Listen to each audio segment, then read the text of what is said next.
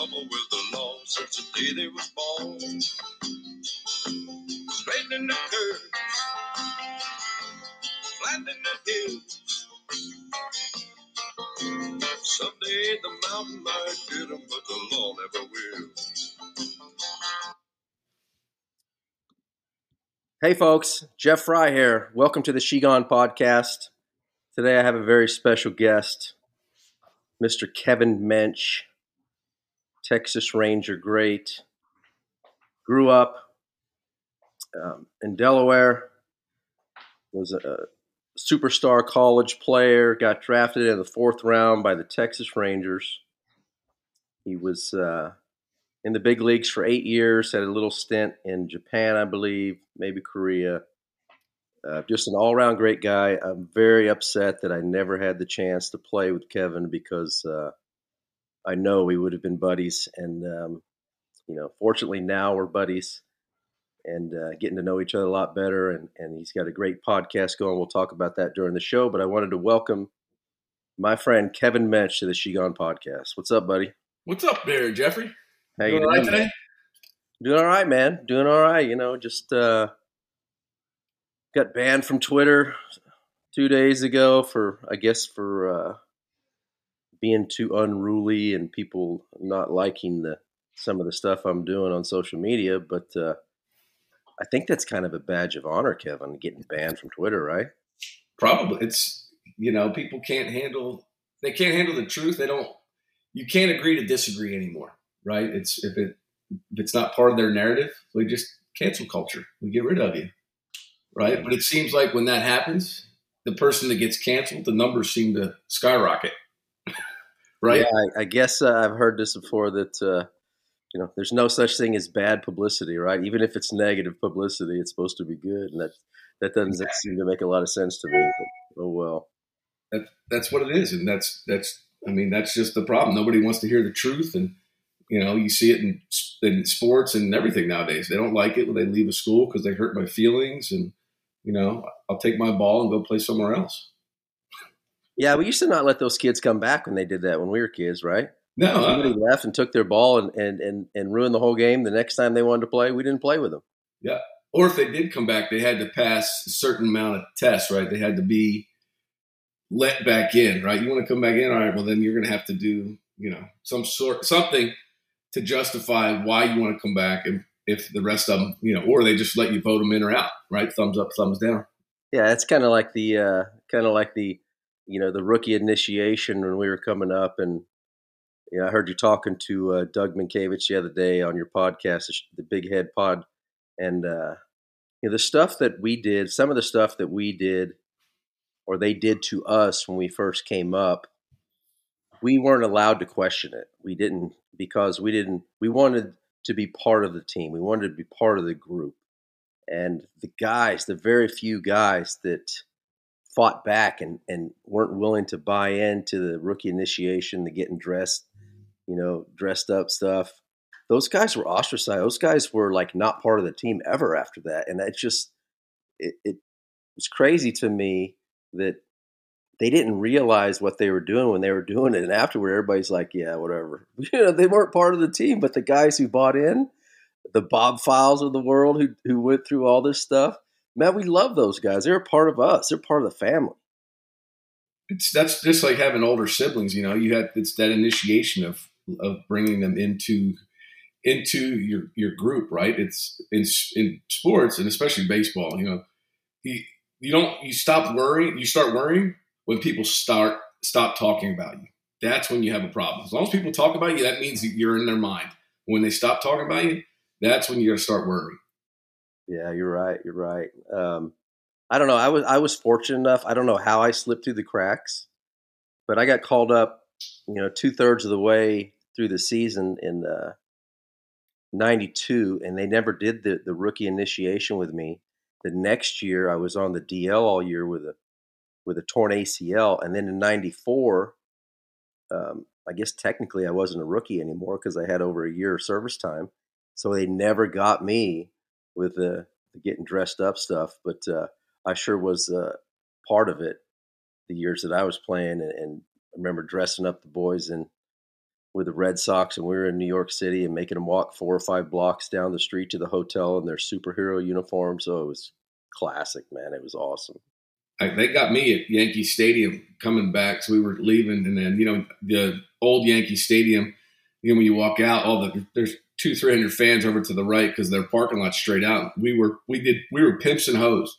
So guys that were almost at a year but weren't were the pimps, and then all the hoes were like, it was myself, Travis Hafner, Blaylock, and we had to go over there and sign autographs and all these in our outfits, and then had to serve food on the plane ride back to Texas from there. So it was one of those, it's just, and then we get home, and then ESPN was waiting for us when we get off the bus here at the ballpark, just taking video of us. So it was just one of those where you knew it was coming, but it was a part of it. You wanted to do it because you knew it made you a part of that tribe, that initiation. You didn't feel ostracized. You would feel left out why didn't they pick me to play?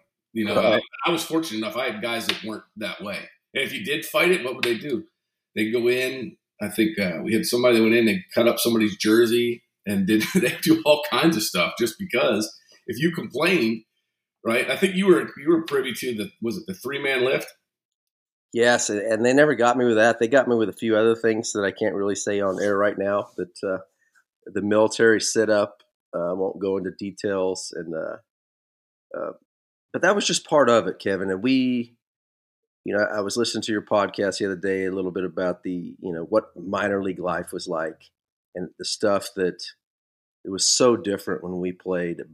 We just accepted stuff, man. You just had to roll with it. You had 4 dudes living in an apartment, and you just had to learn to get along and learn to deal with the adversity and stuff. And I think it made us tougher. It made us stronger. We couldn't wait to get to the field because the life, it wasn't like the life we had before we went into the minor leagues. It was like a lot of times I was wondering what I was going to eat for my next meal because I was only making $800 a month, and I had an apartment and a TV and all this furniture and stuff. And it's like, man, you just learn to deal with that stuff. And that's, I don't know that these guys today are having to do the stuff that we had to do. No, fighting for the spread, getting to with the peanut butter and jelly. And that was the motivation to get you out of where you were. I can't survive doing this. What do I need to do to get from where I am now to the next level? Right. As you progress, the food got better, right? The traveling, some of it got better. And then, that was the object. That was the motivation. And now I'm just trying to motivate kids. It's even at 12 and 13, you're trying to really, what more motivation you need than trying to get to be the guy on TV, right? It's almost as if the world owes them something. The world didn't owe us anything. We had to fight for everything we had. And you talk about, you had those guys that you played with that you came through together. Right, you knew, you could mess around with them, but no, the ultimate goal was the same goal for each of you. Yep. And I can remember in spring training, my first years. My first spring training was in '89 with the Rangers in Port Charlotte, and I think they had a van. I didn't have a car, so they had like a van that would pick us up at the hotel, take us to the Ponderosa to eat breakfast. And then you go out on the field. You get to the stadium probably about 8 or 9 o'clock, and you're out on the field till 12:15. Excuse me. And then you come inside, try to grab some quick lunch. And if you're one of the last teams in, that box of fruit is probably gone by then. And the Lipton cup of soup that we had, the water was lukewarm and it wouldn't even dissolve. And a lot of times I remember playing those games in spring training with my stomach growling. I was starving. And now these guys, they've got chefs and they've got all this stuff. And I'm just wondering why these guys are not better than we were. In my mind, there's no way these guys are better baseball players than the guys from our generation. They're better athletes, they're better nutrition, they have better conditioning, but there's no way these guys are better baseball players. It's that mentality. It's the world owes me. I did all this stuff. You owe me. And if not, we talk about, I'm going to complain and then get you fired because I don't like what you're doing. And then moving on. And if you don't like it, then they jump ship from, we talk in college sports. They don't like it. You can transfer to the portal as many times as you want because somebody hurt your feelings. You didn't want to put in the work. That's what it comes down to, that mental side of it, the stuff you can't teach, right? How we were, because it was a grind. Think about it. You talk about it. I mean, some of the cities, the towns that we played in through the minor leagues. I started out in Pulaski, Virginia, and then I was in the Florida State League, and then you're in Tulsa. So you're all over the place making you have to adjust to different things, lifestyle and travel. Some of those leagues, you're riding 15-hour bus rides. And that stuff builds you mentally, being able to, how do I ride a bus for 15 hours, get off, go strap it on, go play, right? Now it's, I'll just take a plane flight instead. I'll talk to my agent. I won't drive with the team. I'll fly over there. And that's what I mean. They just cater to these kids, and there's no toughness to them, really, if you think about it. Yeah. And it's funny you mentioned the agent thing. So, I had an agent when I first started. I guess after my first year, Bump Wills was my manager, and his college roommate had become an agent. So Bump kind of pushed me toward that guy named David Sloan, and he was my agent for a while. And he didn't really do much for me, maybe some batting gloves, whatever. And I would never even consider calling my agent to complain to the organization about something. And fast forward, I think it was 1999. I'm with the Red Sox, and I'm doing a rehab assignment in Fort Myers. Me and Scott Hatteberg are there together, and I had knee surgery, and so we're down there playing in the Gulf Coast League, and one of the pitchers that was there had recently signed from playing college baseball, and he was like a second-round pick or something. And his job, the days, I guess they alternated or whatever, but his job was to be the bat boy for the game that day. It's not a tough job. You just basically got to sit by the dugout and go get the bat when somebody drops it after an at-bat. And he called his agent to complain about having to be the bat boy, and his agent called the Red Sox. And we had a team meeting the next day about agents calling the organization, and everybody knew who it was from. And from that point on, nobody liked that dude. I'm not sure they liked him before that, but after that, when we all got yelled at because he called his agent because he was too good to be the bat boy, it's like everybody there immediately didn't like that guy. It's like, as an agent, I would have never done that. I would have said, listen, man, suck it up, be the bat boy. It's not that tough. You got more things to worry about. You're just kind of building your relationship with your teammates. Don't worry about it. But instead, his agent called the organization, and next thing you know, the whole team's having a meeting because of this one knucklehead. Yeah, that's that entitlement. And I think it's gotten worse as we've gotten, to this generation now.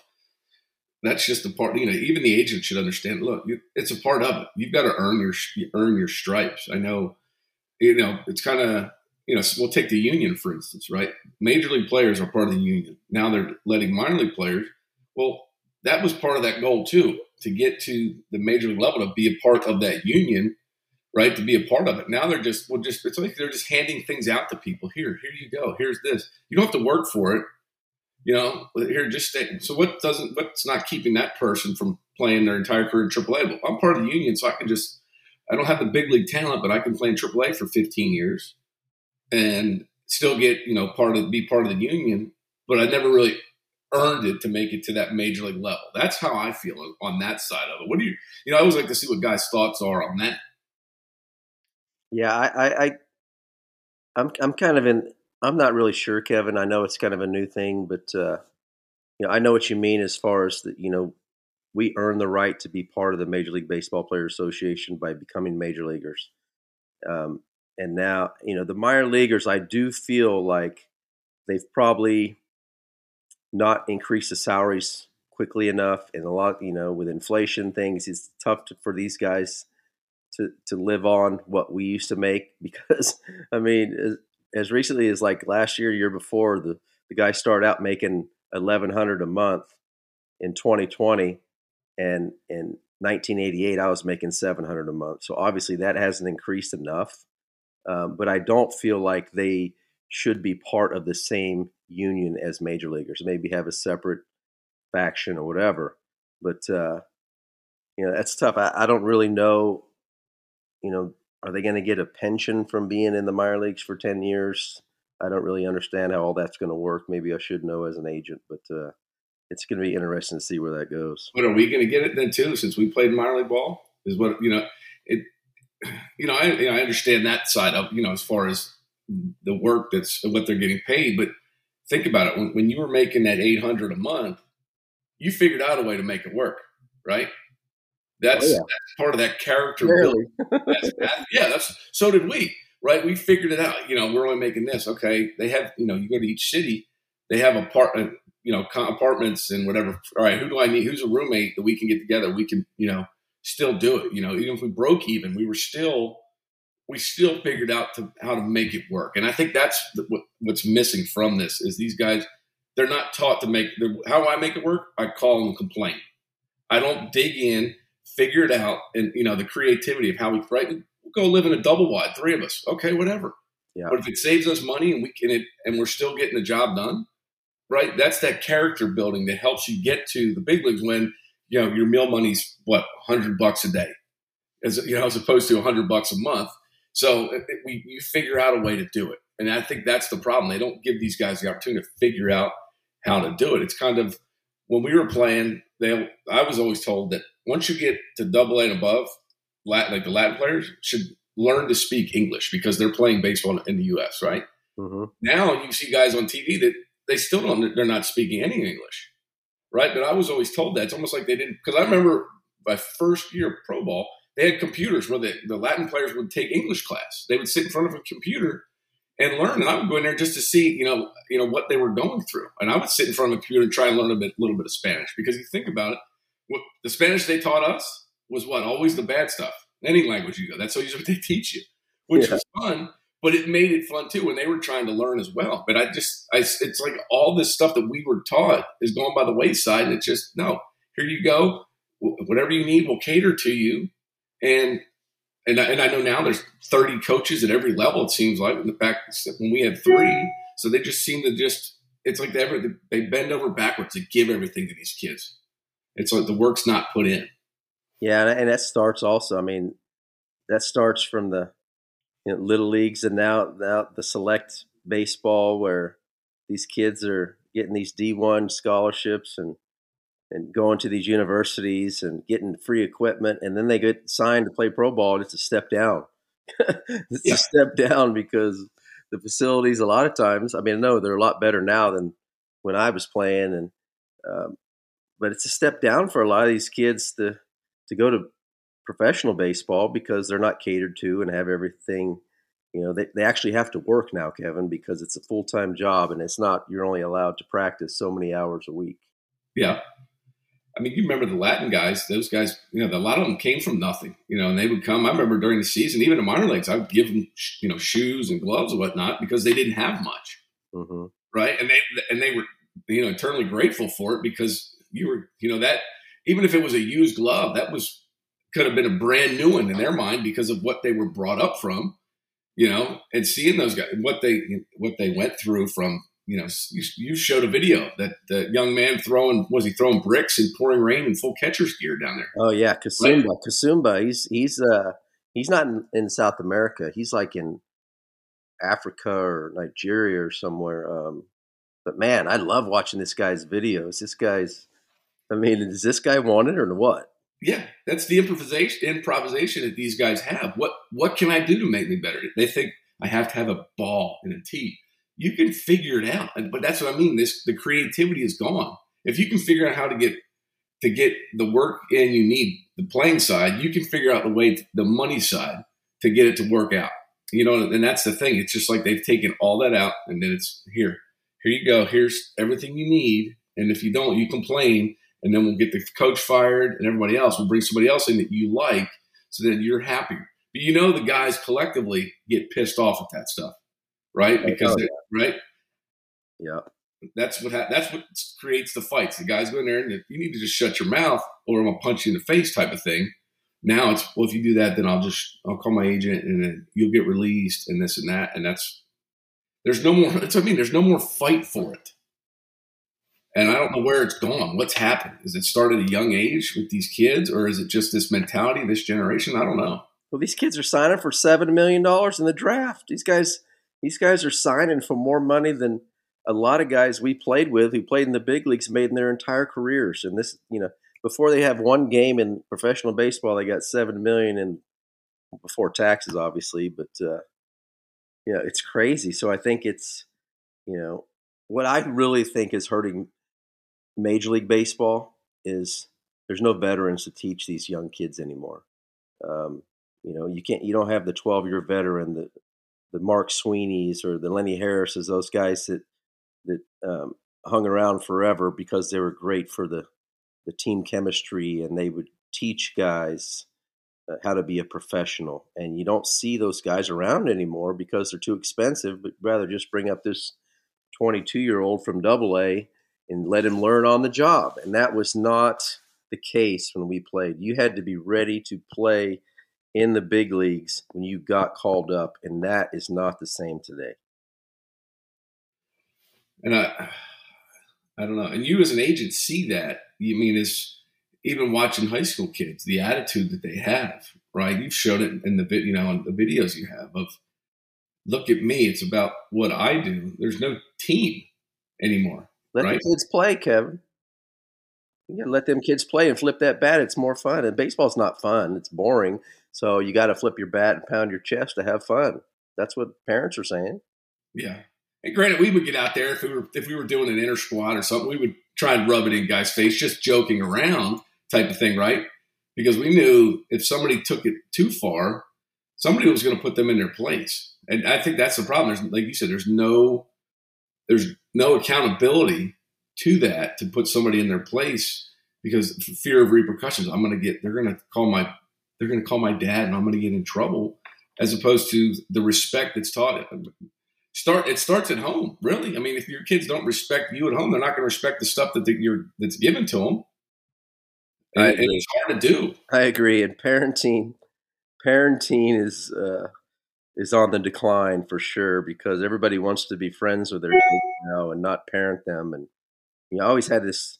I didn't grow up with I didn't know my dad till I was 27, so I was basically the father figures in my life were my uncles and my uncle's friends, and man, there was a little bit of fear there for doing something wrong. And I love them to death, but there was just always this little bit of fear where I was afraid to disappoint them or do something wrong because I knew there'd be repercussions. And nowadays, I don't think that happens as much anymore. And mom and daddy, or when their college age kid gets in trouble, mom and daddy are there to bail them out.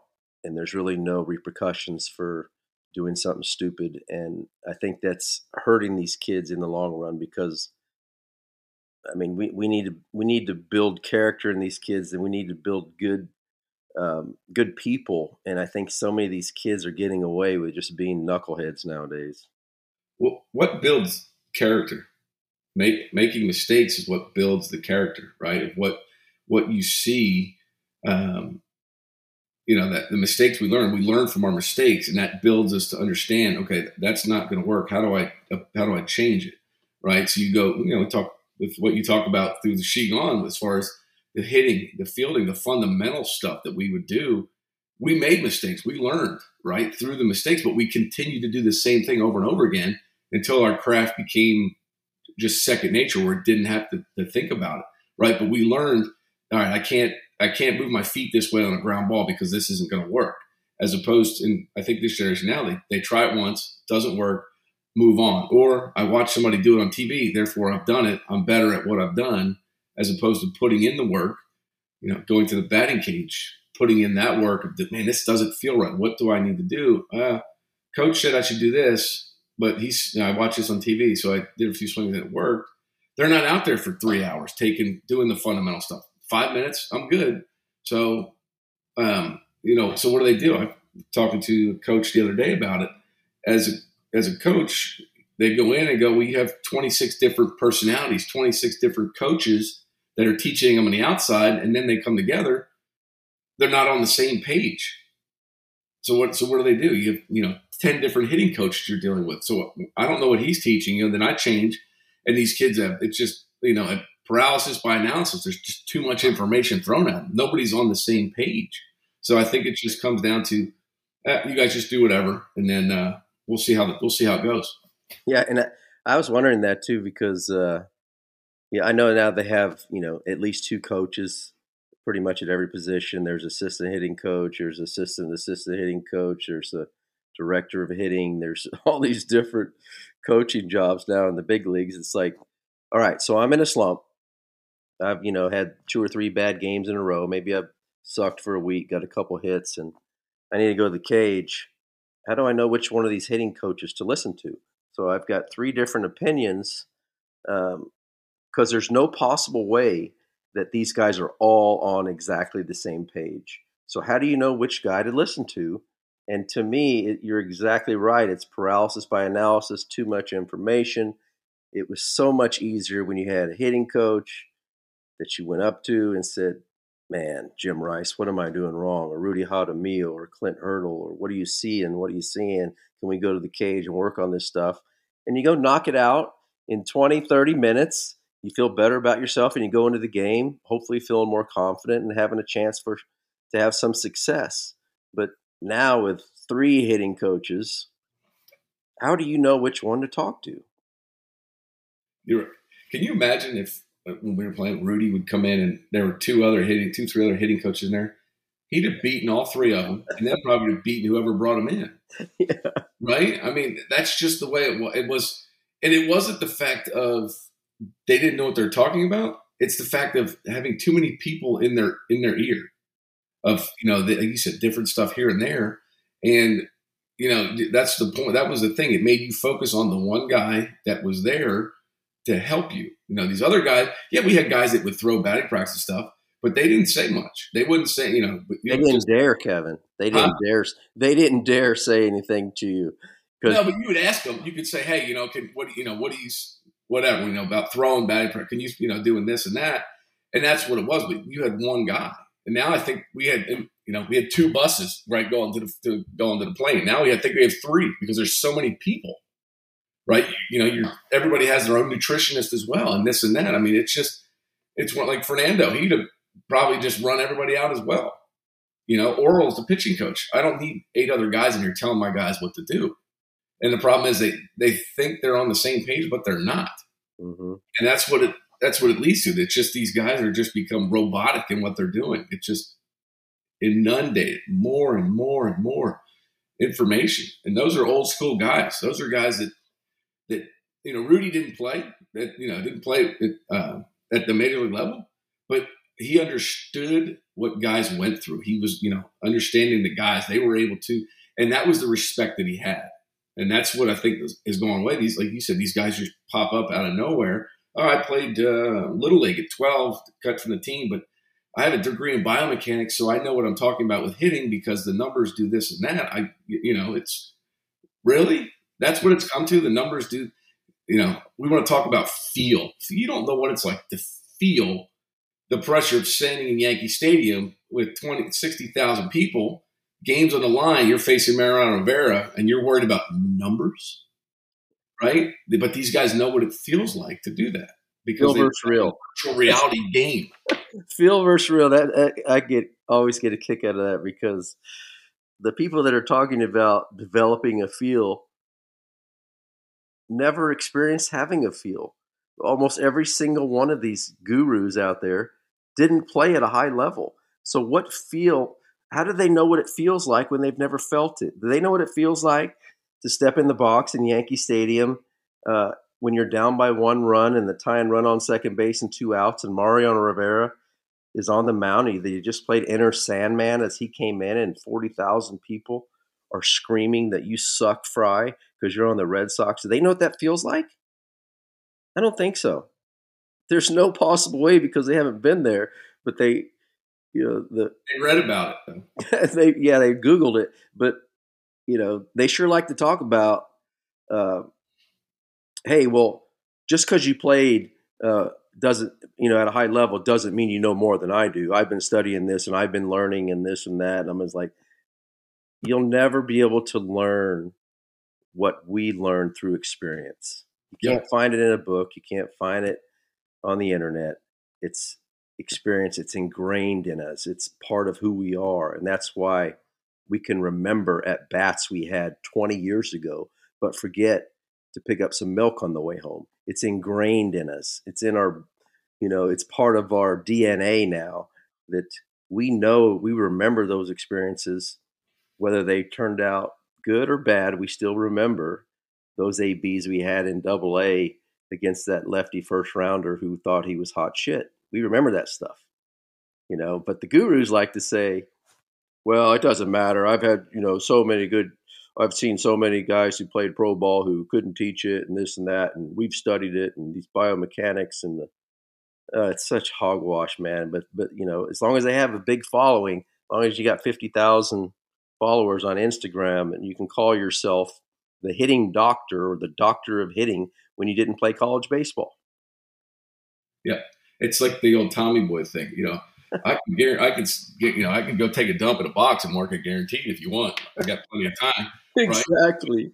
Right. But and I know people, they get so upset with you because of what you're destroying you're destroying these guys. That's the biggest farce that there is. It's not that it's destroying anything. It's just bringing to light the abnormalities that these guys are doing with PVC pipe, with noodles, with bungee cord jump swing, the one you threw the other day, guys throwing a ball on the ground. That's what I mean. It's like people are trying to reinvent the wheel on it, and that's where they get butthurt. Well, my drill does this, and Jeff says that it's not this way. If you take this to any major league hitting and go, hey, we've got these noodles. We want you to. What are your thoughts on these noodles? They would probably laugh in your face to do it, they're not all bad, but the stuff that they teach, you don't need anything other than a tee and a ball and going to work and work on the field, the sound in the cage of what it makes. But, granted, they say guys are throwing harder. And we know the guns are juiced. The guys are throwing harder, but they're teaching these longer swings, these barrel dump noodle swings, right? They can't teach Jeff Frye to hit like Aaron Judge, Frank Howard. Right? Frank Howard's 6'8". He was bigger than Aaron Judge. You saw that picture I took of him taking a stride. It's bigger than the box. Yeah.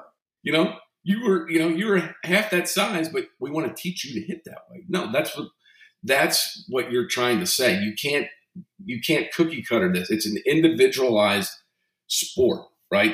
Each guy's different. You can take bits and pieces of other players, but you can't go on here and show this video works. Does this, the ball and the shoulder barrel, but every one of these things is just a straight barrel dump. It's all it is. It's not what I've learned, right? I think it's in math. The fastest way between 2 points is what? A straight line. But they want to put the bat on the more plane. The bat's more on plane. So you're starting your swing sooner because you're trying to swing at a level pace. Then you're not creating the backspin. You're trying to lift the ball. Granted, I've had guys when I work with a tee, putting a ball that's chest high, and guys go, well, I'm not going to swing at this. Well, no shit, you're not going to swing at this. I'm trying to teach you the swing plane to where the ball it doesn't matter if it's at your chest or at your feet. You don't change your swing plane. But now these guys have all this stuff. But it's great when we play golf. So, it seems like we should try those out instead, Frye. Those swings the ball on the ground the other day was perfect. Yeah, well, I think that's where a lot of this started, Kevin, was they started measuring, the golf swings and slow-mo and the ball speed and club head speed. And next thing you know, it's in baseball. Now we got to build this perfect swing. And I want to talk a little bit about Rudy Jaramillo because Rudy was my hitting coach when he was the roving hitting coach when I signed with the Rangers in '88, and he would go around from team to team and work with the guys, and never once did he ever say anything to me about my swing. Not one time. In 15 years, my 15-year professional career, not one hitting coach, and I had some good ones along the way, ever mentioned my swing.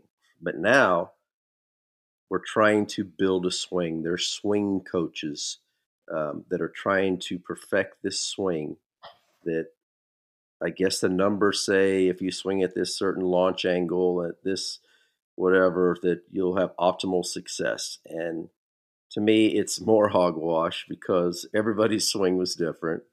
It didn't matter. Some guys just have a knack for getting the barrel on the baseball better than other guys. Guys who had beautiful swings who, for whatever reason, couldn't get out of Double A, and guys who had shitty swings played 10 years in the big leagues.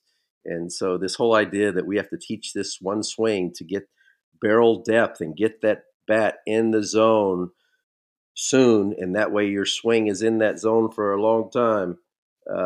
All it does is exactly what you said, create a long swing, and these guys can't adjust to anything. That's why they look for one pitch in one zone and they sell out for that pitch. And if they don't get it, oh, well, I'll just walk back to the dugout 200 times a year.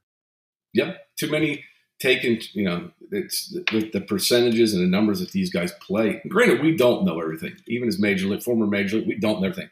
Game's always evolving, yes.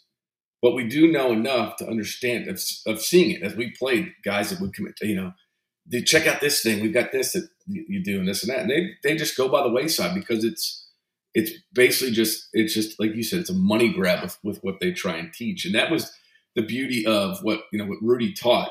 You showed the video the other day of what was just that straight downward plane right through the back of the ball, creating the backspin. And I've taught that to kids and parents. Well, he's hitting everything into the ground, this and that. You don't need to change the swing. You change the contact point on the baseball, a millimeter, and then the ball's going in the air. They have to change everything. Why would you change everything when all you have to do is change the contact point on the ball? Put a dot on the ball, put it on the tee, and show them. I'm going to get some wiffle ball video of doing that stuff, of hitting the balls just to get them to see what it does. Just like with playing golf, you know how it is, the backspin to get the ball that takes off, those 3-woods, right? Those burners that take off and just rise up. And people go, no, that's backspin's overrated, this and that. Well, you can't lift the ball that's at your chest. With the swing you have, you're going to pop it up. It's already up there. All you got to do is hit it. And that's the thing. They want all this stuff. And then they go, hey, Frye, well, why don't you do this? Or, hey, Kevin, or, hey, why don't you? And Zani put it pretty good. He goes, because the information that we have is more valuable than what these guys are teaching because we've experienced it. But then, well, why don't you just go out and do this? Why? Why would we give away free information, right, to these people and let them earn off of what continue to teach? It's like your buddy, Little Richie, whatever, the stuff that he teaches. Great. It worked with one guy. Great. But, everybody wants to do that. I was talking to a guy the other day about, all this stuff pops up on my feeds about, all these hitting things. I'm like, oh my God, I don't even know how. I don't even reply to all of them. But one of them was a picture of a guy and doing a drill, but he wasn't getting off the backside. And he goes, well, here it is. He showed me a picture of Joey Votto doing it. I go, Joey Votto's a freak of nature. You can't compare apples to oranges here. He's at the major league level for a reason. He was able to figure out to get that through, but you can't teach that. It's like Steph Curry, great, one of the greatest 3-point shooters in the world, but you don't teach that fundamental of 40-foot 3-pointers, right? You teach the fundamental 3-pointer, the basics of shooting a jump shot. That stuff is beyond. Those guys are just freaks. That's just a bad analogy to teach that. So you have these kids in middle school trying to shoot 60-foot 3-pointers, well, because Steph Curry does it. Guys, that's what I mean. That's what they want. They want to take that, run with it. Same with the pitching side, or the catching side. All these drills of the one leg, knee down, snap, pull balls, and this. Really? I mean, go ask Pudge. Even Zani was talking about it. It's not that hard of a concept to grasp, but everything has to have its own. What's the word I'm looking? Everybody has to have their own little piece of it or their own little flair to it. It just can't be a fundamental. Throwing a ground ball from second. Can you imagine, Frye? I think if you threw a ball from second to first at 100 miles an hour, woohoo! Good job. After a crow hop on a routine grounder to light up the radar gun at the perfect game showcase. That's what you need to do from now on when you introduce Jeff Frye, former major league player, 98.7 exit velo or the 32-degree launch angle, and whatever other numbers you want to put on there. Right, my WAR was whatever. I mean, really? Yeah, but I hit 130. But my measurables suggest I should be a good baseball player. Yeah, and who's measuring? The skinny jean latte drinking dudes that never made it past Little League.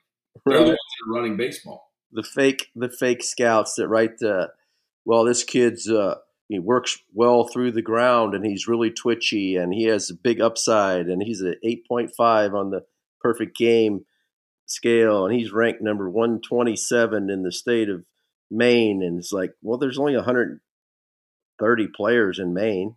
So, yeah.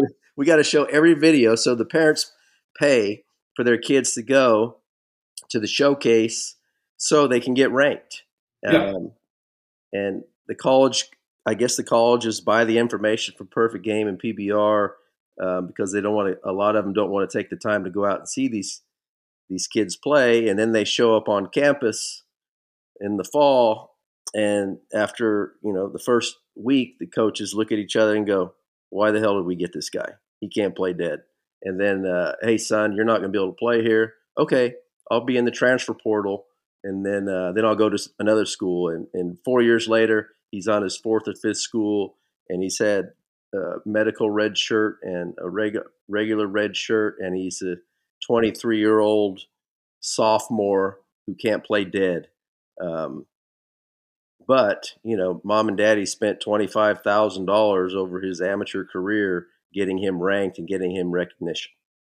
Yeah, that's where we are. It's really sad. Well, we've been invited to go to this and that, and I said the first thing, if they want you bad enough, they will pay for you to go.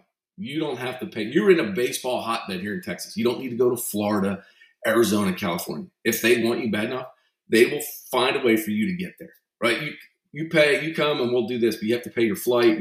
No, if they want you bad enough, they will find a way to get you there. That's the problem, right? It's just they're basically just chumming the water and see who's taking the bait, and that's exactly what happens. And you talk about the scouting side of these guys. That's social media, I guess, is good for that, to see guys their highlights. But I don't want to see the highlights. I want to see you in the dugout during a game when it's the game's out of control and your team's getting boat raced. What are you doing over there? Are you over there just playing grab ass and everything else? Or are you over there trying to get your team, your guys around that you can build around, the character stuff, right? And that scouts are going by the wayside because they've gotten rid of it, and that's what you don't see. That's that interaction. Even guys are looking at iPads during the game, this and that. Rudy would have smashed those things. He probably would have hit us with them if he had anything like that in the dugout. Because how do we learn best? By seeing things, by being out watching the game happen, right? I would sit in the dugout and talk with our pitching coach sometimes just to see what they're thinking. I'd sit there with Oral and be like, "Hey, what's he thinking here doing this and that?" Right? Because I wanted to learn more and more. Kobe talked about it, about who studies the referee's handbook in basketball, right? Kobe studied it because he found the blind spots where he could get away with things. Who does that kind of stuff, right? To be able to figure out, to give himself an advantage, an edge. That's the stuff that you don't see anymore. Guys going above and beyond what's needed or required. It seems like they just want to do the bare minimum, and that's it, and don't want to listen to anybody in the dugout. They want to do it themselves, and you see that from youth on up. I know more than you at 8 years old, and that's what we deal with, Frye. And I'm, even with lessons, people ask me about lessons. I can't do lessons with somebody that's probably less than 13 because they don't listen. It's hard. And I say, unless it's your kid and I can smack them around a little bit, I really don't want to deal with it because they just don't. Right? They don't have the strength to do it, but yet they're teaching these kids, your buddy Richie, these 8-year-olds, to hit like Aaron Judge. They can barely even hold the bat. But we got to teach it because we want you to be, we see dollar signs at 8. Right? Come on, man. I think that's a lot of it. I think a lot of these parents are seeing these ridiculous contracts and going, "Man, I hope our son makes that someday. He can buy us a new house and pay off all our debt. And we'll just keep forking over this money and going on all these trips every weekend." And, I did a little bit of the select stuff with my boys. I just wanted to see how committed they were, see if they were going to be able to play in college or whatever. Neither one of them did. What I experienced was these parents were so excited about making these trips out of state. And I'm like, I didn't understand it. It's like, why are you so excited to go from DFW to Oklahoma City for a weekend, pay for $200 a night for a hotel to play a team from Dallas. Why? Do you not have a social life? I mean, I was dreaded every weekend. I was like, oh my God, we got to go to freaking McKinney at 8 o'clock in the morning on a Saturday. We got to leave it. We got to be there an hour early so the kids can hit 10 balls into a freaking net and then go out there and play like they didn't even want to be there. And I freaking hated it, Menchie. I couldn't stand it. It was like the worst summers of my life. Every weekend from Friday to Sunday evening, we were playing baseball, bad baseball, because, each age group has to have four different teams, and then you're on the A, B, C, D team or whatever because you signed up late. And it was, man, these kids couldn't play dead. Maybe one or two kids on a team, but the level of baseball was sad. It's watered down, right? You can take select and slap it on anything. Select means nothing anymore. And I coached. The main reason why wasn't, it was for the boys of knowing, but I have multiple kids. So being able to dictate when practice were, so I could see all of them. I didn't travel out of state to play one because, the people talk about going to Alabama and playing at the beach. If I'm going to the beach, I'm going to the beach. I don't want to be there. Those kids don't want to be there playing. My thoughts would be on the beach, not baseball. Right. So I kept it around here where, like I said, you're right. You go to Oklahoma City and you could have paid $50 and got umpires and played right here in the Metroplex, but you're going out of state just because. And that's the thing. Multiple kids, you want to see your kids grow up, but you want to be competitive. So, and that comes down to when you're coaching as well, knowing, what tournaments, what teams are there, the competitiveness. And then at the same time, I've got 3 kids watching my girls go play soccer and play basketball on top of the baseball. So yeah, the weekends were running around doing it, but it was fun because I got a chance to watch different stuff. If it was really bad baseball or bad whatever, that was it. Just it. But you're right. It kind of helps the kids too to see how into it they are, and they're willing to put in the effort to get to that point, right? To put in the effort that we did as kids, right? And practicing 5 days a week, 6 days a week, getting out there hitting whatever it was. If I didn't have a baseball to hit, I was going to go find rocks or whatever, acorns, and hit it and hit stuff and do stuff.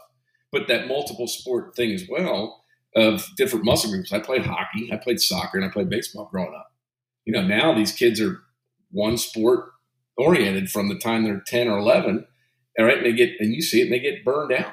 But you play different stuff as well, and it helped us. One, I think the mentality of it. Different demographics. One, I played hockey. Hockey's different than my soccer group, and then same as a baseball.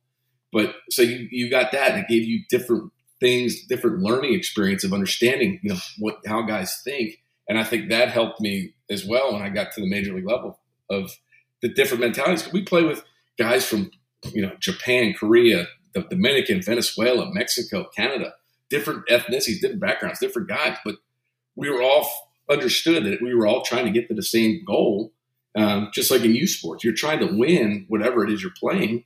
But, you see it now, you get to high school, they've got to play one sport oriented, and injuries are going through the roof. Heck, ask a kid now, they can't bend over and touch their toes. Yeah, baseball is a game of attrition. We know that. We played, our seasons were 162 games, and that's not really counting the month and a half of spring training. And if you get lucky to make the playoffs, it's, you're talking about 8.5 to 9 months a year. And then you got to shut her down and do nothing for a month or two. But now these young kids are being pushed to play in the fall and in the spring, go to a lesson 2 or 3 times a week, with some junior college kid who played 1 year of JUCO, and now all of a sudden, because he's got a big following on social media, he's charging $75 an hour to teach your kid how to not be a good hitter, because if he was a good hitter, he wouldn't have played just 1 year in JUCO. But now, I see. I did a camp. The Gov, Jerry Brown. Him and I did an infield camp about a month ago, maybe a little bit more than that. And it was. We had about 60 kids. We had 2 groups. Jerry played 10 years in the big leagues. I played just over 9. We had 3-hour sessions. During the sessions, we had my good friend Colonel Craig Flowers talk to the parents and the kids about character development and leadership and taking control of your life and start making good choices. and that camp was $125 a kid. And then I see the same weekend the doctor of hitting, who didn't play college baseball, is doing 6-hour elite hitting camp with 9 to 14-year-olds for $250.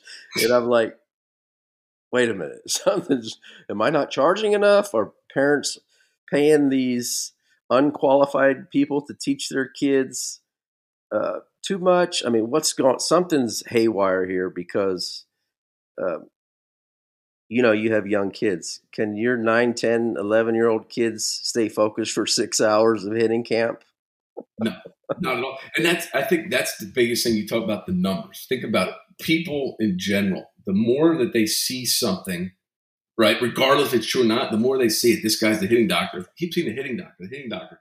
Maybe he is a hitting doctor. Let me go see him, right? Because I got sold on the social media side of the hitting doctor does this. $250. I mean, it's just like these college baseball camps. $250 to go down to these college camps. And should we go? It's just glorified babysitting down there. Those kids are not putting in for 200 kids the effort that's actually needed for that. I mean, if that's what you want to pay for, the experience of $250, perfect. That's what you want to say. But you're right. These hitting guys can go in here and you see it all the time. You walk into a cage or whatnot. I just shake my head, because it's, and then people get, like you said, they get butthurt. They cancel you because guys, that just doesn't work. But they think it does. They know more than us, and you can't agree to disagree. People want to say they want to talk, but it just comes down to, no, I'm just going to call my mom and tell Twitter that Jeff hurt my feelings and this and that. And they want to say, well, you're picking on kids. You're not picking on kids. It's not the kids that pick these guys out. It's the parents that pick them out and send their kid there because he's the hitting doctor, the doctor of hitting. And that's all you're trying to point out. People want to make it sound like it's a personal attack on the kid, on the instructor. It's on the system that's being taught. That's the problem. That's where it gets. So, there are people out there, I don't like Jeff. That's fine, guys. But all he's trying to do is bring this to light. And if you don't like it, then just don't respond. Right. That's all they have to do. But they have to. Everybody, I've got to chime in. I've got to. Right. And it's hard, when you're sitting there and you see those guys doing videos, I just want to click and say, oh my gosh, shake my head. And what are you teaching? And I ask honest questions too. Why is it not doing this? And sometimes they'll be sarcastic, and I'm just like, all right, never mind, forget it. I'm trying to have a normal conversation, but you can't, right? It's almost as if it's an attack. The questions are attacks nowadays. They're not even a question. Yeah. And I've got that a lot, that, I'm criticizing kids. I've never criticized one kid on social media. Somebody said that, I think, yesterday. I'm basically trying to educate the parents to the bad teachings that's out there that you and I and all the guys that we played with and against agree with. And, I have a huge amount of support from ex-professional players, college coaches, high school coaches, that can't necessarily speak out. But I know they're there because they message me all the time. And I think one of the things that people don't realize is that I have high school kids, boys and girls, sending me videos every single day on social media, asking me to critique their swings. What do I see? Is there anything I could, help them with? And I do it all the time, Kevin, for nothing, for free. And then I see that these social media hitting guys that are charging, $100 for little Johnny to send in 3 videos, and then we'll critique it, and then we can, for $200, then we can put you on this how to teach you not to drag the bat program, or this or that. And it's insane the amount of money these guys are making from parents who have no clue. If mom and dad's washing machine breaks down, a little bit about this because you told me that half of your appliances in your house died at the same time. So if you're looking, you need a new washer and dryer for your house, you're not just going to drive to the store and buy the first one you see. You're going to do some research. Which one has the best ratings? Which is what are people saying about this?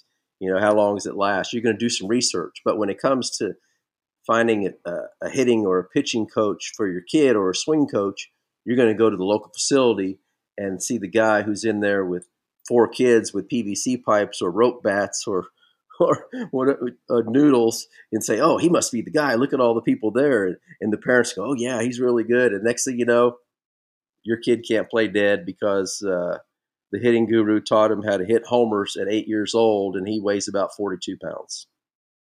Yeah. And you're right. It's just, and you ask people as well, right? You go and ask the people that have worked on appliances, hey, what are your thoughts on it? Somebody that, and you don't just go with the first one. You get a couple of estimates of, hey, well, what are your thoughts? Well, I've been around it for this and that, and okay, he gave me this information. Go to the next guy to see what his thoughts are. Okay, this guy, okay, they're starting to sound a little bit similar here. So right. So I've got a little bit more info. And then go to the third guy, and he's doing it, but he's got a little bit more. So these guys are all know what they're doing. Now it's up to you to figure out, not just like I said, a blind throw at a phone book. Oh, it landed on this guy. Let's go. And wasting your time and money and then coming back. So how many people, I don't know, Jeff, have gone to these guys and then after the fact have sent you a message and come back and go, this is complete hogwash. This guy was full of, do you have a count of how many people have come back to you saying, you are right? Or is it just more of a, you don't know what you're talking about type stuff? Well, a lot of the people that go to these people probably don't want my opinion because I've already made it pretty clear my opinion.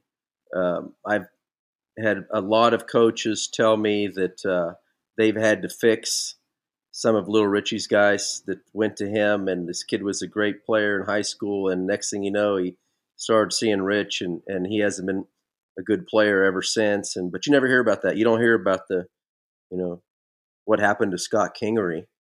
Ooh, what happened to Scott Kingery? Poor guy was signed a 6-year major league contract before he played a day in the big leagues.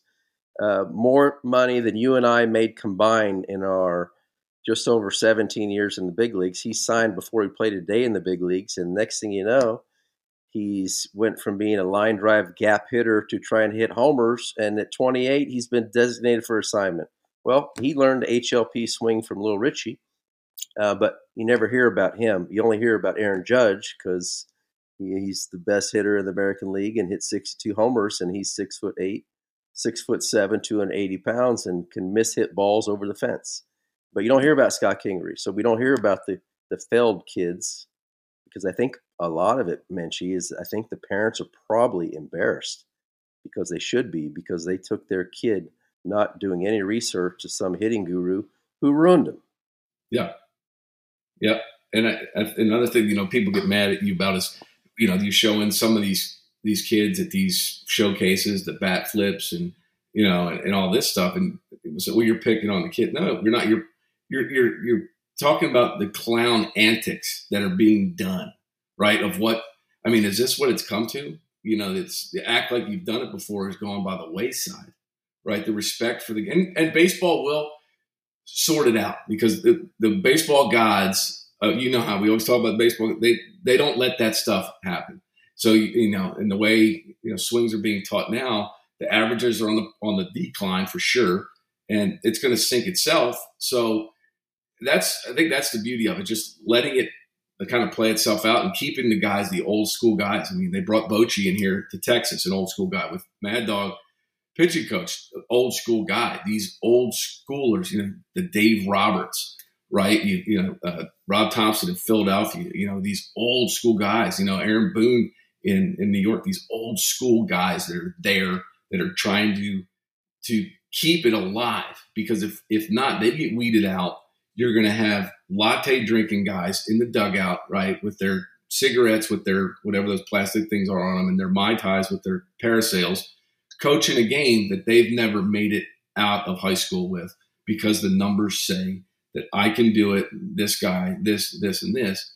And that's where it's going. The hit and runs, the guys, leadoff hitters, the Kenny Loftons, the Ray Durhams, the David Ecksteins, guys that couldn't hit the ball, 500 feet, but he was a pest. He was a guy who was going to battle and get on base for Vladdy behind him, right? The guys the teams that win, doing the small stuff, and it's just completely gone. And baseball is hard to watch. I mean, 17 games with 4 hits and 40 strikeouts, right? I can't watch it, man. That's what it's coming to. But, you said you just continue to do what you're doing and just bringing this stuff to light. And eventually it's going to start to click with people, right? Because they're going to see especially kids. Kids can see the forest through the trees. It comes down to what their parents are forcing them to be a part of, right? The coaches that know what they're doing, right? When somebody's coaching, you go, well, who's this? Well, he played this and that. So I do a little research just to see, right? I'm going to see how they coach, what they've done before I just go, oh, yeah, we'll just go play over there, right? So, I mean, that's the thing. I think we just need to, when someone opens the door for us, you walk in and say, no, this isn't working. And you just continue to bring to light the stupidity and the stuff that's being taught because it's insane what it's doing, what it's causing the great game of baseball. I agree, man. And we'll keep plugging away. Who knows what's going to happen with my my situation on Twitter. I was suspended on Twitter because I posted a driveline video that they had already posted. And so now my account is permanently suspended. Thankfully, I have a really advanced 3-month-old grandson named James. I call him Jimmy. And he started an account for me to keep spreading the word. So check out Jimmy. He's at Not Frye Daddy on Twitter. Also on Facebook and Instagram, spreading the message. And Kevin, I want to talk a little bit before I let you go about your podcast. The Big Head Pod seems to be doing really well. Now you've got a couple things you're endorsing now with the Big Head Pod. And would you mind mentioning those for us? Yeah, one is Herman Marshall Whiskey's our big one of our sponsors. They're out of Wiley. They building a brand new distillery out there. I have to get you out there once they get you open, get you a couple bottles to try it out. They are going to open in the spring. They're making this big old outdoor facility. They do a pretty good job over there. And I learned more about the whiskey side of it, because it's just like sports in general. The more you're around something, the more you want to learn, right? And be engulfed in it and learn how the process goes. And then Early Bird CBD gummies, they're out of Austin as well. They're Texas-based as well, just like Herman Marshall. They CBD gummies, I take 2 of those at night, Frye. In about 30 minutes, it feels like the couch just engulfs me, and I go to sleep like a baby, a nice good sleep. Helps with my joints too, because I'm so old.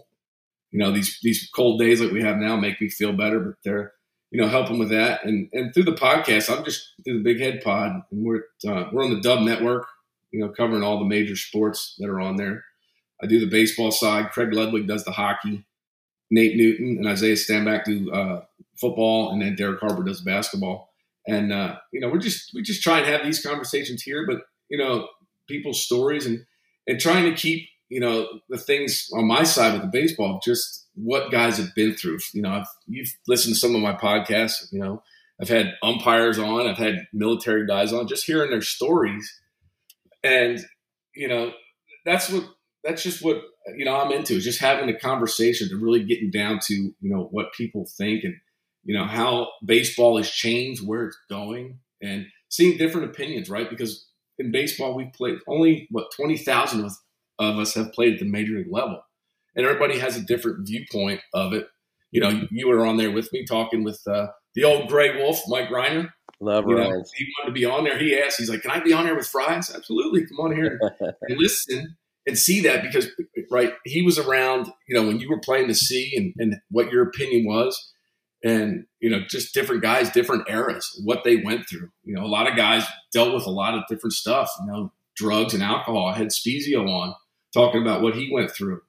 Shea Hillenbrand talking about what he went through. And I'm just trying to hope that whatever I talk about and the message that those guys share, that somebody out there hears it and it can help them, right? If, we always talk about, with faith, if you, even as coaches, if we've changed one person's life a day, we've done our job, whether it's through baseball, through conversation, right? Because we can't change the world, but we can change one person at a time, because one person knows one more person.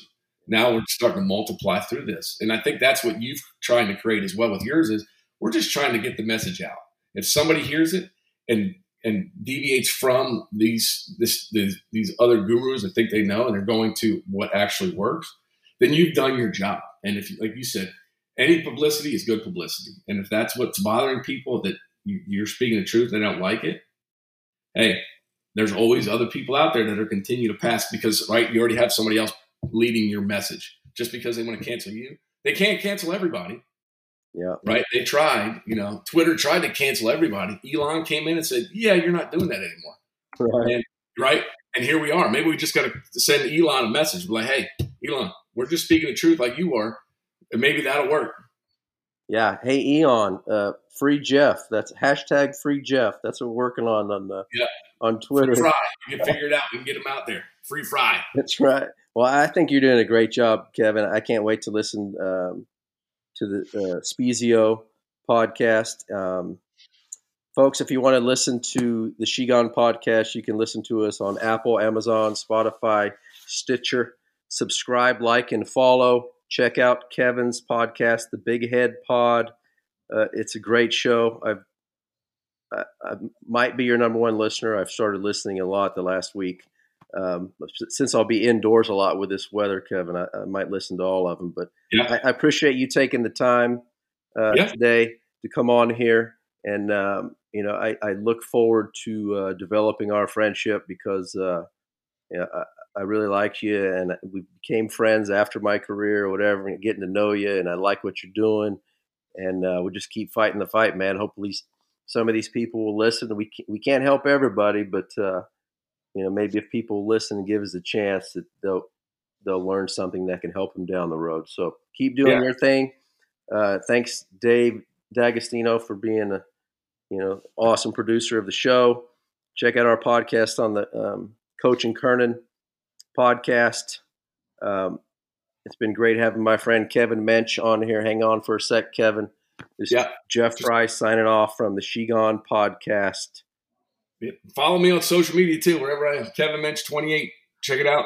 And then dubtalks.com is where you can find it on all those, Spotify and Apple and all that stuff. So I'm new to all this stuff. I'm no nerd when it comes to this for sure. Yeah, I know. When you got on Twitter, that's when they kicked me off. I don't know what's up with that, but anyway, I'll make sure I post all your stuff to or have little Jimmy do it on his Twitter to make sure people can follow you and check out your show. Absolutely. I'm going to go follow little Jimmy now. There you go, man. Well, I appreciate it, Kevin. This is Jeff Frye signing off from the Shigon podcast. Shigon. Making their way the only way they know how. That's just a little bit more than the normal life. Just a good old boy. Wouldn't change if they could.